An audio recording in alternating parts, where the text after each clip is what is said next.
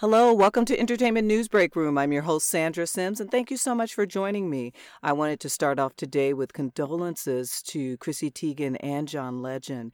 Their newborn son that they called Jack passed away, and they revealed the passing of their son on an Instagram post, thanking everyone for their prayers.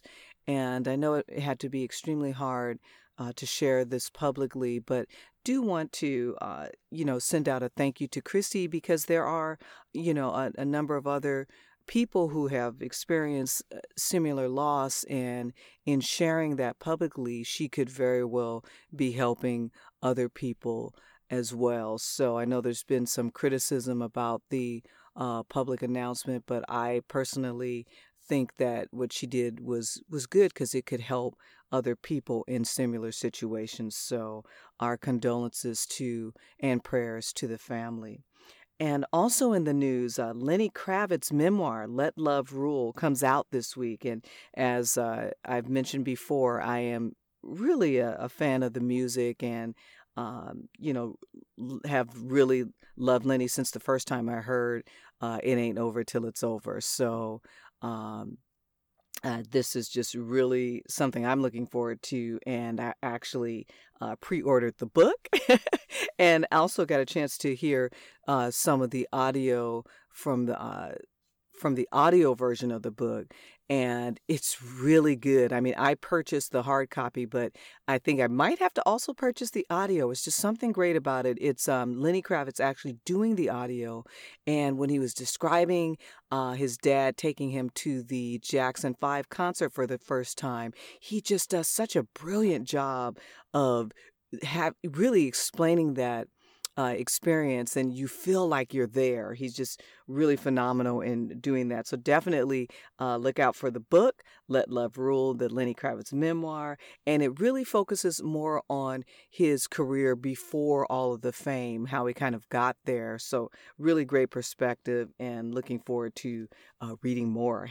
Also in the news, Netflix has lined up a new animated children's series from Doc McStuffins creator Chris Nee and Barack and Michelle Obama. The series is titled Ida Twist Scientist, centers on a young Black scientist who will explore helping people through scientific discoveries, collaborations, and friendship. Now, the series is based on the book series by author Andrea Beatty and illustrator David Roberts, and it's set to debut with 40 12-minute episodes next year. So definitely looking forward to that.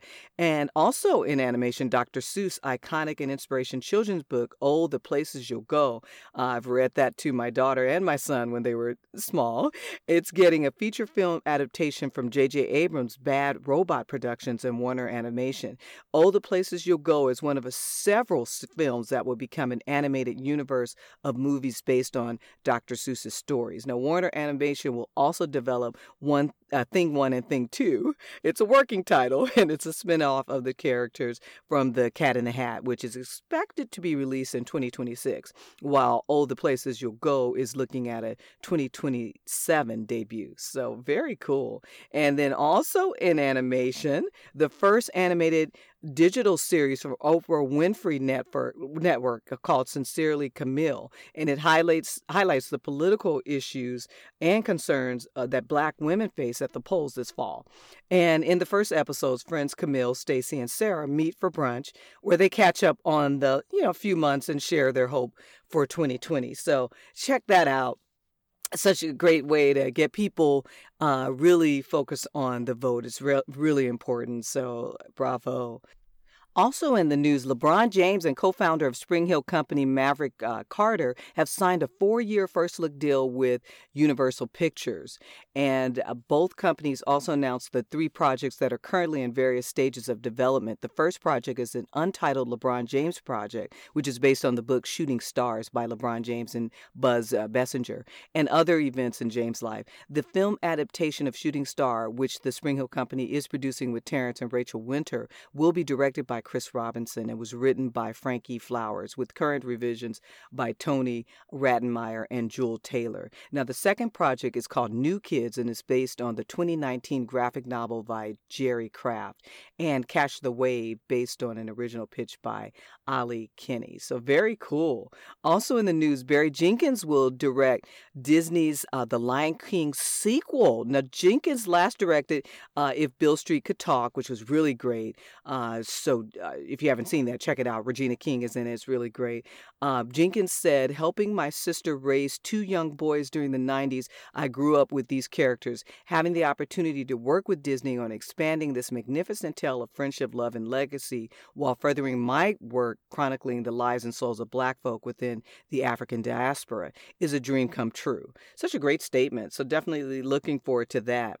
Also in the news, Disney former star of High School Musical, Zac Efron, will star in Firestarter, the adaptation of Stephen King's classic sci-fi thriller of the same name. Now, Oscar Isaac and Jake Gyllenhaal will play Francis Ford Coppola and Robert Evans in the film about making of The Godfather. Ooh, looking forward to that.